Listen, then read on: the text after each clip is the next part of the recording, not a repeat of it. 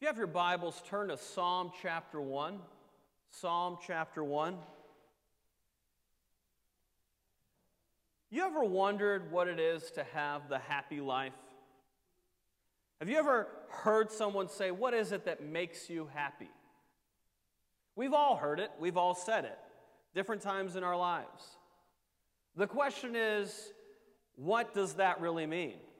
Because if you were to ask different people what it means to be happy, they would have different answers, wouldn't they? What makes one person particularly happy will not make another one happy. One wants riches, one wants a great relationship with someone, one wants more children, one wants a better job, some want to be left alone, right?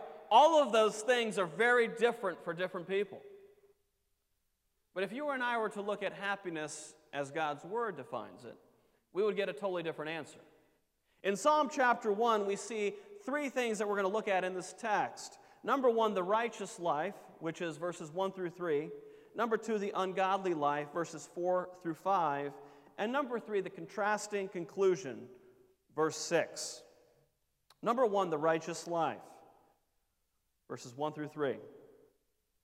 Blessed is the man who walks not in the counsel of the ungodly, nor stands in the path of sinners, nor sits in the seat of the scornful. But his delight is in the law of the Lord, and in his law he meditates day and night. He shall be like a tree planted by the rivers of water, that brings forth its fruit in its season, whose leaf also shall not wither, and whatever he does shall prosper. We start off with the first word in this psalm, which is blessed. The meaning of the word essentially is happy. King David pens this psalm and gives us incredible insight as to what it is that makes a man happy or blessed.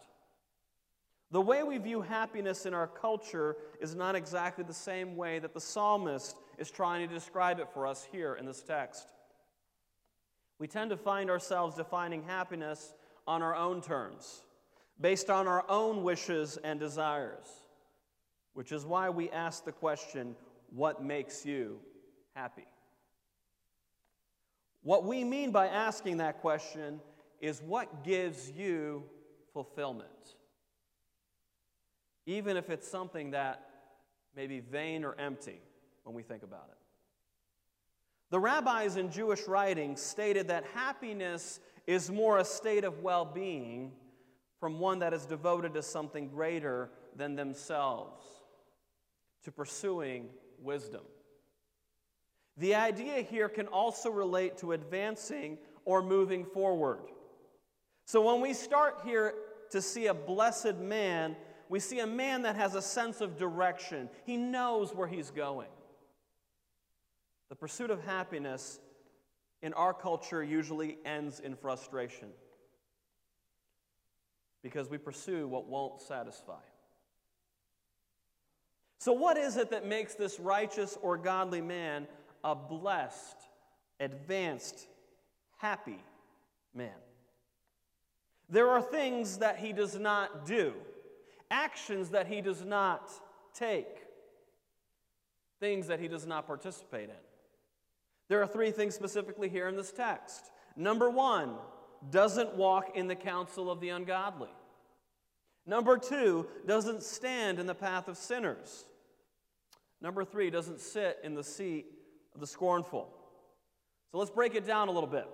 Number one, doesn't walk in the counsel of the ungodly.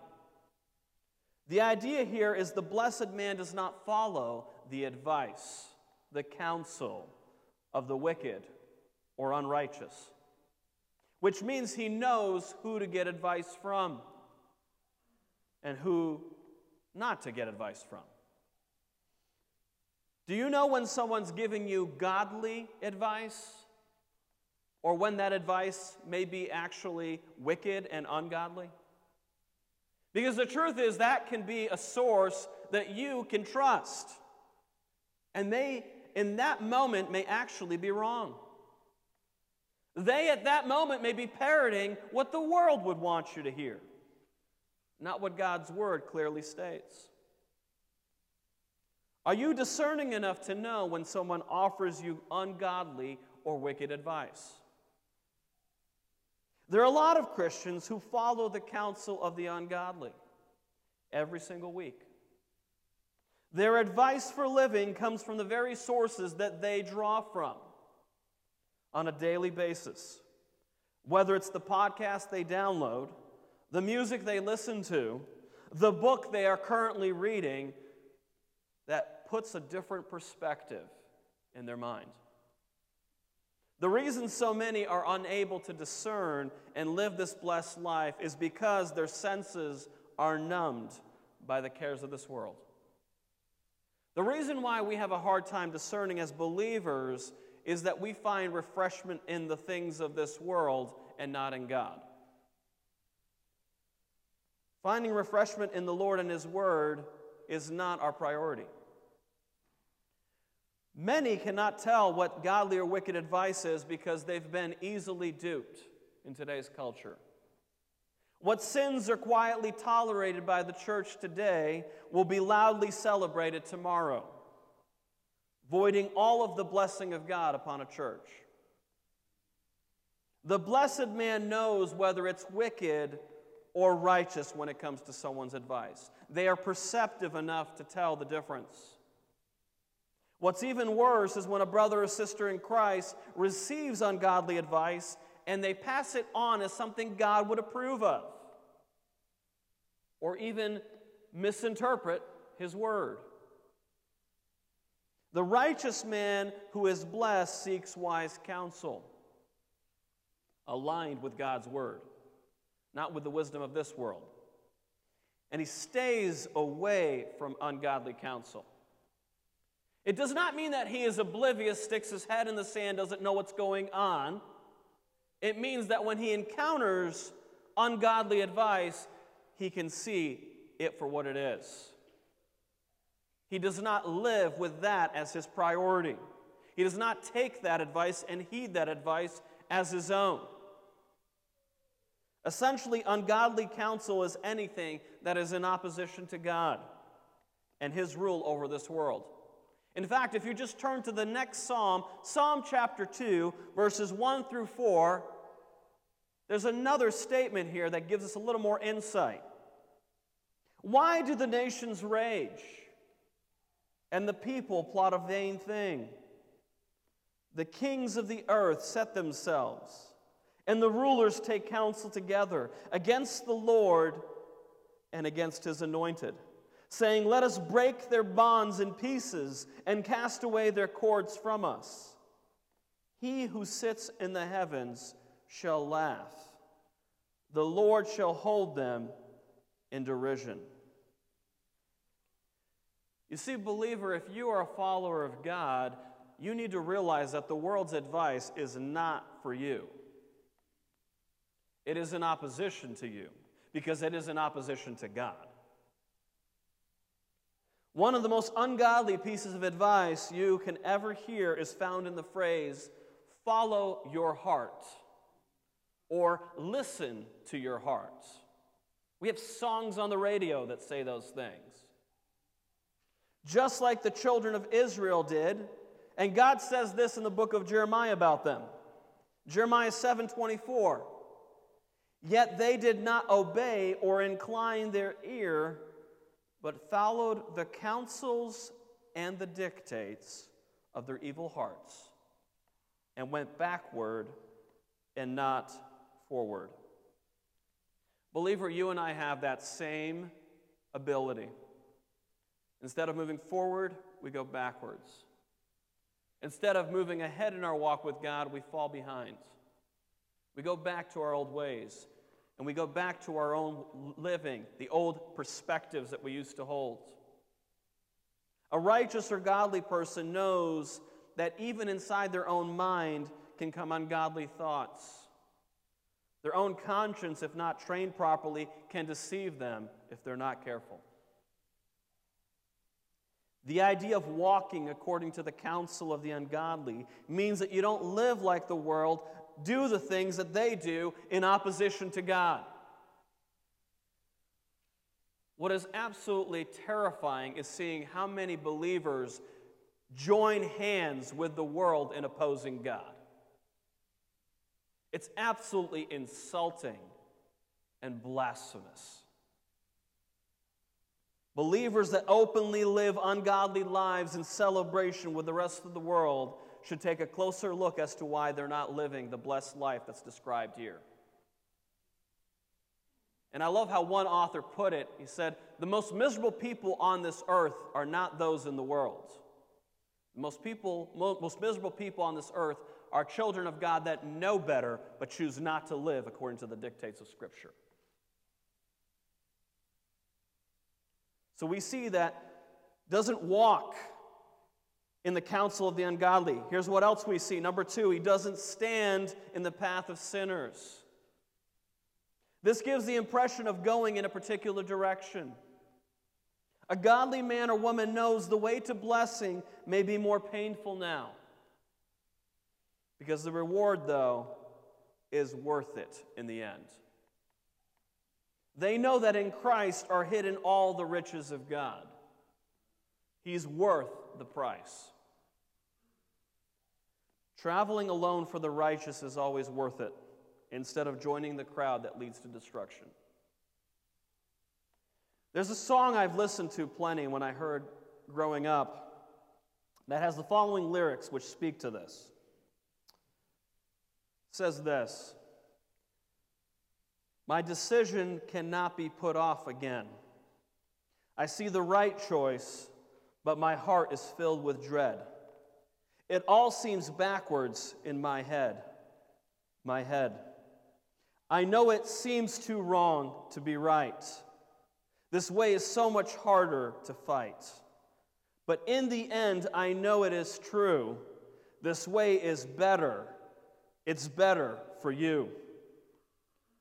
And the second verse says this: choose a little pain and gain a life with joy. Accepting pleasure now will earn a life of pain. It all seems backwards in my head. My head. I know it seems too wrong to be right. This way is so much harder to fight. But in the end, I know it is true.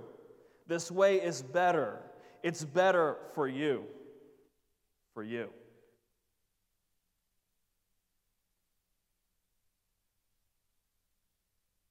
The blessed man who wants to live uprightly knows it's a fight. And they don't stand with those in opposition to God and His Word. They will stand as representatives of God and will not partner with ungodliness. It's not just listening to their advice, it's making sure you don't stand with them as well. You see, a lot of people secretly listen to the world's advice but won't openly say they really believe it. But it comes out in different practical forms in their life. When it becomes very apparent, though, is when they start standing with those people. They stake with those people. They align with those people in opposition to those that are on God's side.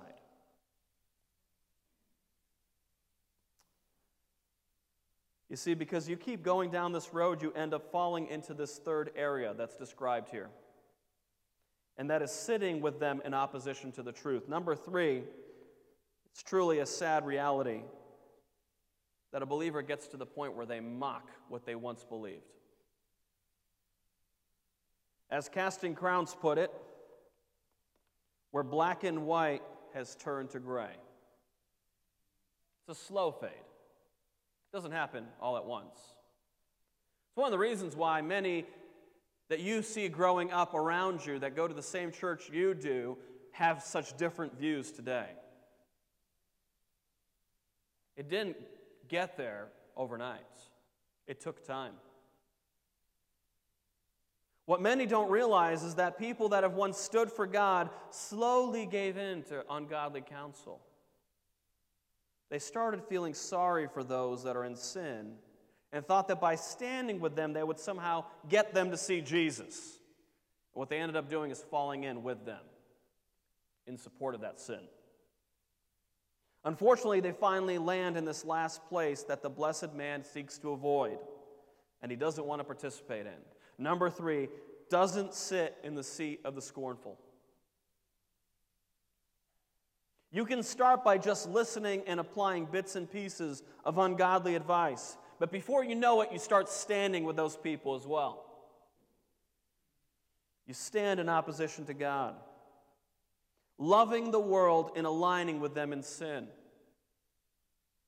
And we end up becoming the very thing we never thought we would be: the scoffers or the scornful, the ones that mock the things of God. The worst critics of the Bible are believers who have refused to be subjected to the truths of Scripture for themselves. They argue that it never worked out for others, so they ridicule other believers that want to be faithful to the Word of God. In fact, statements are made, those are outdated traditions of Scripture. God would not say that today. It's a very common statement made today. It's no surprise that with just a little dangerous advice that is heeded, you end up buying everything the enemy of God is selling. It's truly a sad state of affairs to see many that claim to have known the ways of God mock and ridicule those very things, as if they were nothing more than a facade the whole time, which very well may have been the case for them. Some of the worst people to be around are scoffing or critical Christians who have been hurt by others and their own poor decisions and only respond in bitterness to Christ and His church. Believer, if you're walking with sinners, you're standing with them, and then eventually you get to a place where you're just mocking and critiquing everything that the Word of God says, you've gone a lot further than you think. Christians that try their best to live as they should in their homes, read their Bibles, pray, and go to church are looked at as nut jobs by people like this.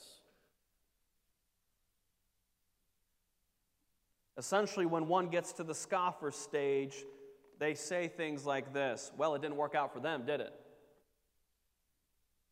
Because the truth is, it's easy to find, if you will, casualties of the war. People that have failed, fallen. They mock other disciples who have fallen into a grievous sin. Criticizing others is quite easy to do, isn't it? It doesn't take much effort. That's why if you've ever watched any sports event, if you're serious about sports in any way, the fans think they know better than the players. But they're not in there participating, are they? They're screaming at the top of their lungs. Do this! Cover that guy! Do that!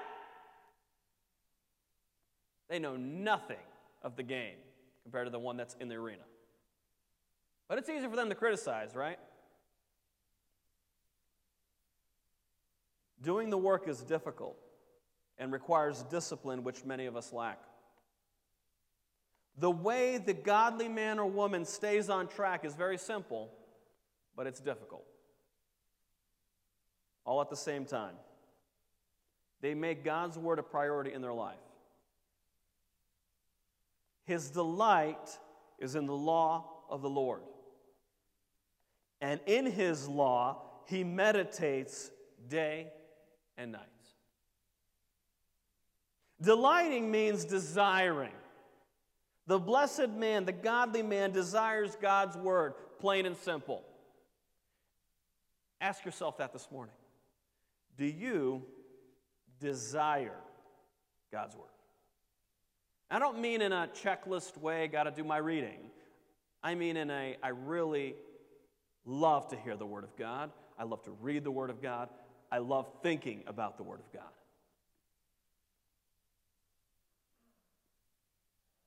You see, this blessed man realizes that the word of God is so valuable, it gives him life. There's such a difference in this man and how he takes in the word of God than a mere reader of the word of God. This man can't wait to hear from God. Can't wait to hear another sermon. Can't wait to get in to read what it is that God says. They can't wait to hear what God wants them to do. I don't know if you've ever read the Word of God and thought of what God wants someone else to do instead of you. You ever read a passage of Scripture and go, man, this would have been good for them to read? Be nice if they read this text this morning. Have you seen the way they acted yesterday? You see, the blessed man, the one that's righteous, delights in it because he wants to see what it is that God wants them to do. It matters so much to them that there's a process of meditating and going over and over what it is that they've read and studied in their minds. There's something to put into the mind when it comes to meditation according to Scripture. It is not to empty it, but rather to fill the mind with the Word of God. So many read the Bible, but do not meditate on the Bible. And I want to make a side note on this. I know I've encouraged so many to read the Bible in this church. Can I reemphasize what this text says? Also, meditate on the Word of God. Take it in and let it linger. Think about it often. In fact, Thomas Watson says this: the reason we come away so cold from reading the Word is because we do not warm ourselves at the fire of meditation. Excellent statement. I've done that many times. Or as another commentator points out, meditation is not the setting apart of a special time for personal devotions, whether morning or evening, but it is the reflection on the Word of God in the course of daily activities. Reference Joshua 1:8. Regardless of the time of day or the context, the godly respond to life in accordance with God's Word. Don't just read the Bible to say you've read the Bible. Read the Word of God so you can dwell on the Word of God. This is why you have the phrase day and night. Because it's something that is to be recalled and thought about over and over again. It is the very reason why we ought to memorize, and many of us don't. You can't meditate on what you don't remember. You ever done that? You read a passage of Scripture, you're like, yeah, I kind of remember what it was talking about. Something about God wants me to love Him, right? Like, very generic. You could have pulled that one off of Facebook. But when you meditate on the Word of God, you make it intentional to memorize the Word of God, to constantly go over it and over it again in your mind.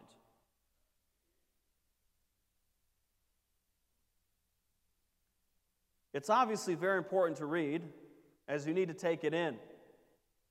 You can't meditate on what you haven't read. But it's also quite important to take time and ruminate. Think about it over and over again. The result of this is the flourishing life, the blessed life, the happy life. Here's where the blessed life leads. Look at what this says. He shall be like a tree planted by the rivers of water that brings forth its fruit in its season, whose leaf also shall not wither, and whatever he does shall prosper. You see, so many of us talk about the importance of producing fruit, especially when we think of the analogy in John chapter 15. What I find fascinating in this text, though, is that essentially the picture here is of a tree that produces fruit, what's the phrase? In its season. In its season. The roots grow deep, which means that this tree is not easily knocked down. The fruit will be produced in due time. It may not be evident today, but the fruit will be there in due season.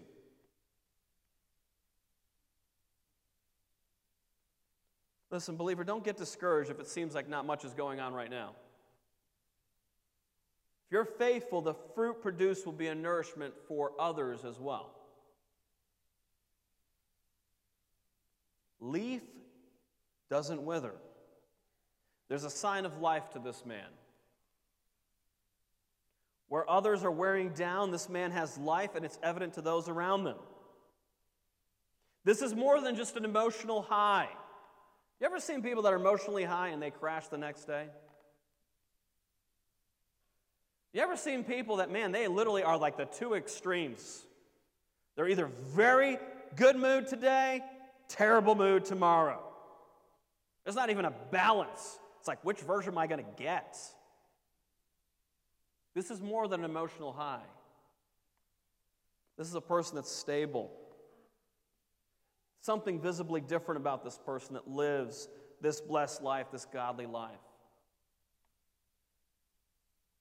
Now, this last part in the verse is what many like to skip to saying, hey, you know what? This is a name and claim it passage. Whatever he does shall prosper. Man, that sounds awesome. Anything you put your mind to, you can achieve. If there's a will, there's a way, right? All of these nice philosophies that we've been taught. This is not a get-rich-quick scheme. It's not a promise that anything you set your mind to, you can achieve.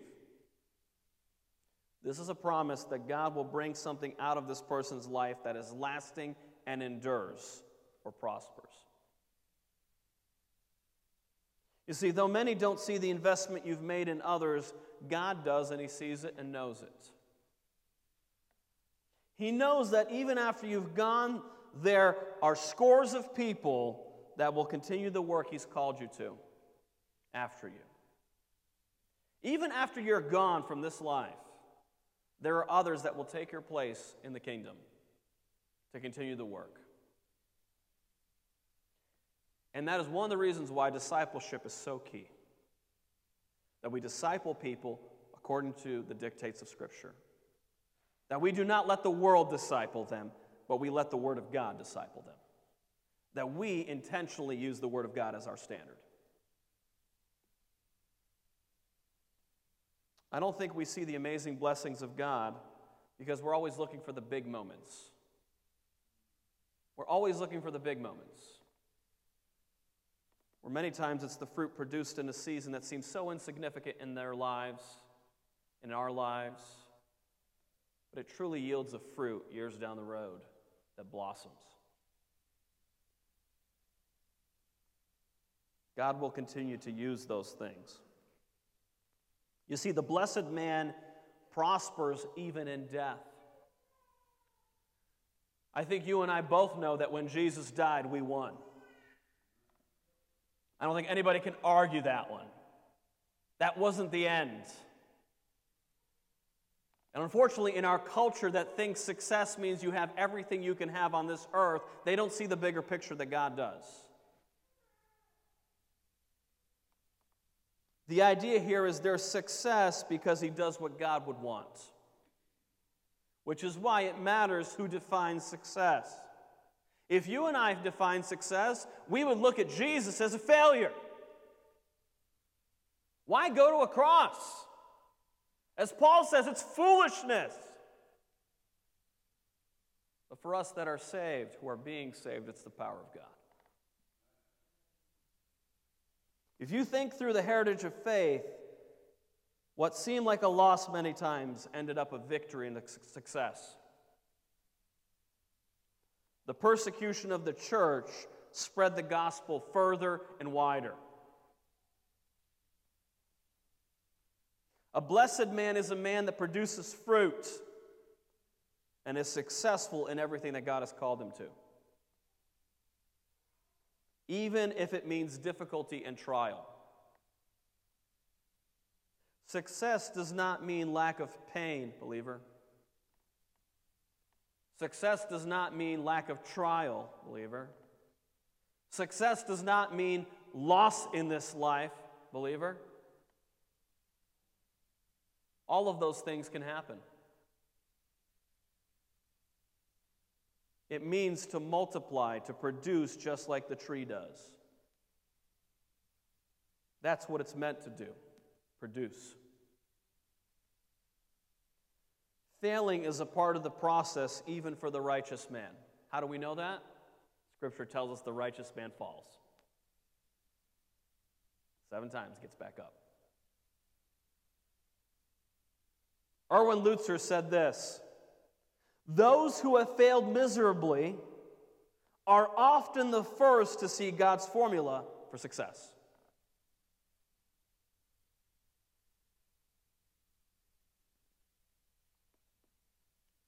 I want to park for a moment and talk about the church that's blessed. A church that's blessed produces fruit in its season. I think what a lot of us that have grown up in the church would like to see, and myself included as a pastor, we would like to see instant results for our efforts. We would like to see God do something so miraculous that we would be blown away today.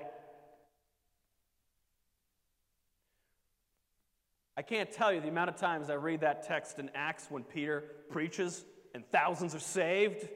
Like, man, that would be awesome. And then I realized the problem with all that to deal with right after. Logistically, crazy. That's why you have deacons right away, right? All right, guys, we need deacons to sort all this out. You see, there's always someone that is nourished and helped by the tree that produces fruit.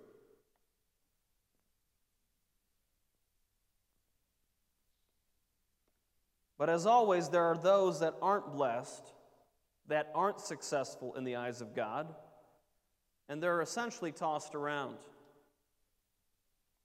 That's number 2, the ungodly life. Verses 4 through 5. The ungodly are not so, but are like the chaff which the wind drives away. Therefore the ungodly shall not stand in the judgment, nor sinners in the congregation of the righteous. The ungodly are not so. They are none of the things we just described. They do not care if they walk or don't in the counsel of the ungodly, because that's who they are. They stand with sinners because that's their identity. They sit mocking and ridiculing the godly. They hate God's word and those that feed on it, which is why they plan to destroy the younger generations by introducing them to the very perversions we see in our schools today. I have no problem saying that.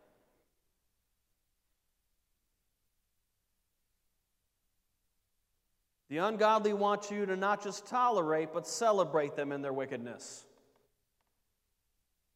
And they will not stop until you do.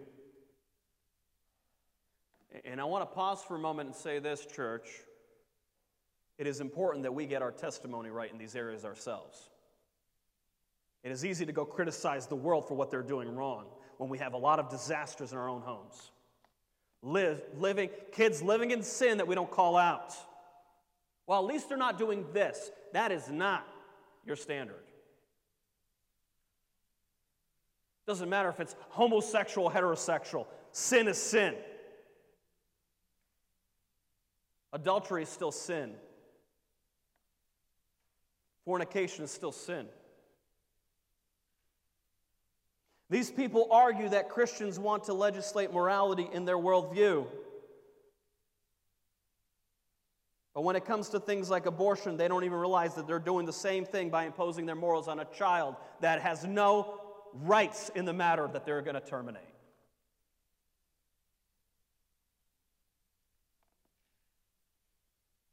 The child that they decide to kill. Moral standards will always be imposed. The question is simple. Whose moral standards? It says here, they are like the chaff which the wind drives away. The ungodly are not stable. They might seem like they have it better than the godly, but they don't. Life is but a vapor, and what they enjoy now passes away a lot faster than they realize. Chaff is a small covering on a kernel of grain, which is separated easily by throwing the grain into the wind and have it fall away. Essentially, this is a person that gets knocked around quite easily by the circumstances in life, because there aren't deep roots that are nourished by the Word of God. And believer, I want to pause and encourage you. If you're watching this online, if you're here, if you do not make God's Word a priority, you will be like this. You will be unstable. You will be, as James says, the double-minded man. Unstable in all their ways.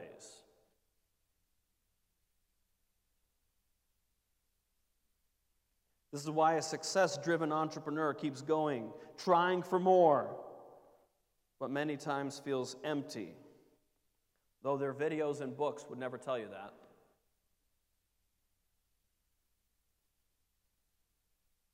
As one man said, our greatest fear should not be of failure, but of succeeding at the things in life that don't really matter.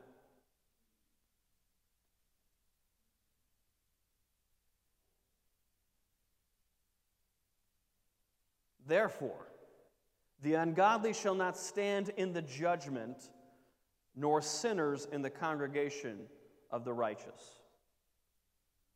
Now, believer, I want you to pause and think through what David is saying here. There's a day of reckoning that's coming where God is going to sort it all out, and the ungodly will not stand before God as the righteous do, as the godly do. The areas that seem to be a win here on this earth will be absolutely a waste in glory for those that deny God. The ones that stood back and judged the righteous will one day be judged by the God of the righteous,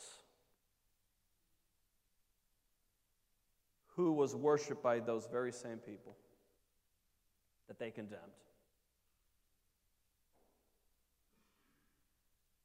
Believer, do not lose heart. You will win because God has already won.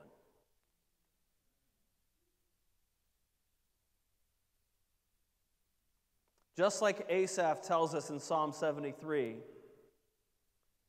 and I'm sure you and I fall into this trap at times, he was jealous of the wicked and what they got away with, while he tried to live an upright life. But something changed when he came before God in worship. You ever have that happen? You ever had a real miserable week? And just somehow God's word just realigns you. Here's what he says in Psalm 73, verse 16. When I thought how to understand this, it was too painful for me, until I went into the sanctuary of God. Then I understood their end. Believer, don't let the world distract you. Don't assume that because some things are better right now that it's always going to stay that way. Don't assume that just because people are enjoying some things now, then that really are blessed. Be careful how you define happy. Be careful how you define blessed. This is why so many Christians are so miserable. They don't see the end result of the ungodly because they're living in their midst, listening to their advice, standing with them in opposition to other followers of Christ. And they're wondering all the while, why am I feeling so miserable? It's because you don't belong. You belong with the ungodly. If you're watching this and you're a child of God, you belong with the saints of God.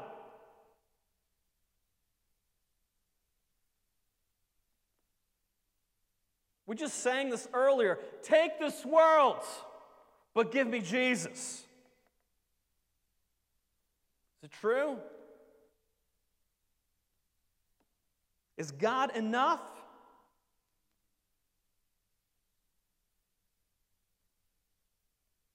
Come back to the fold of God if you're far away. Come back to the fellowship of the saints. Stop pretending you're okay. You need Him. You need to see the truth once again, just as Asaph did. And he only had it come to realization when he came to worship.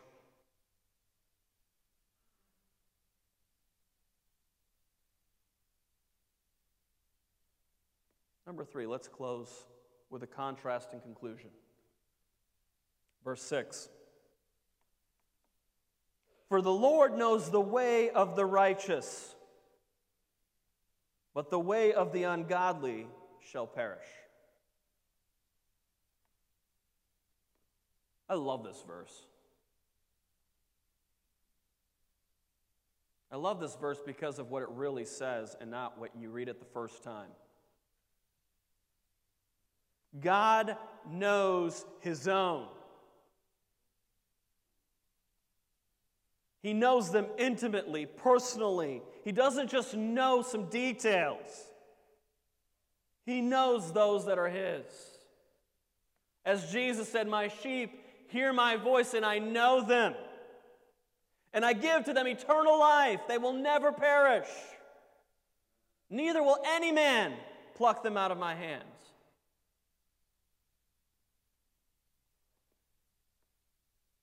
Child of God, if you are His, that is a precious thought.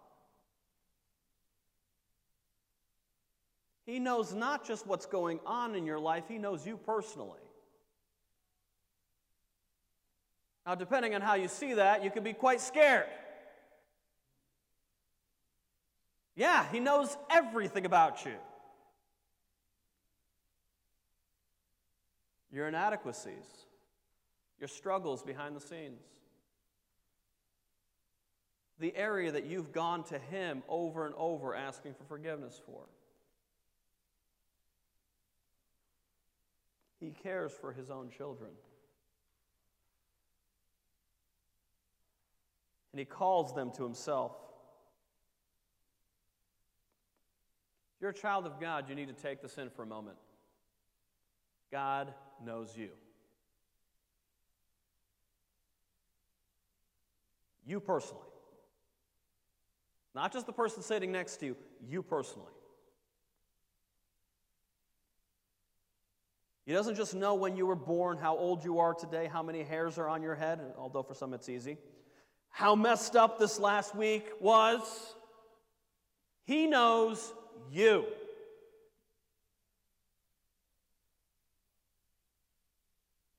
The question becomes this: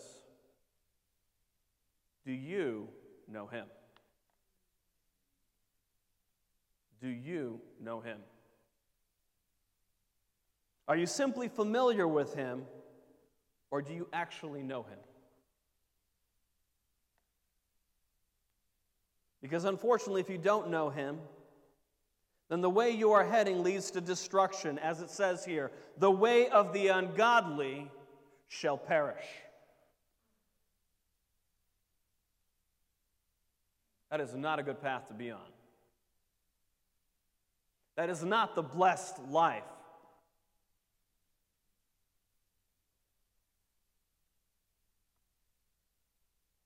If you do know Him, how close are you to Him now? You're either moving forward or further back in your walk with God. How close are you today? Maybe you're that distant child that's running away. Maybe you're watching online because you're too embarrassed to come to church.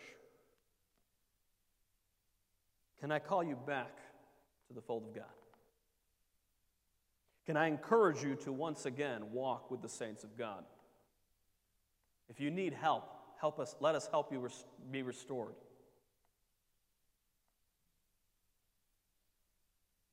We've all been in horrible spots in our life as believers. We've all been prodigals. Maybe you're not that distant child running away. Maybe you're the close prodigal son. The one that's nice and religious, that knows all the stuff. You say all the right things at all the right time. Every time. You have the answers. But you're just like a Pharisee. You say a lot of things that would make people think and give them the impression that you really walk with God closely. But you aren't. You're still distant. You still don't have the Father's heart. Maybe you're doing all the stuff but not caring about His heart. But God, look at all the things I've done for you. Look! It's a dangerous way to think. It's actually very scary in some texts of Scripture that many will say, I've done all these things for you, God. And the scariest words ever spoken, depart from me, I never knew you. There'll be pastors in those midst. In that midst.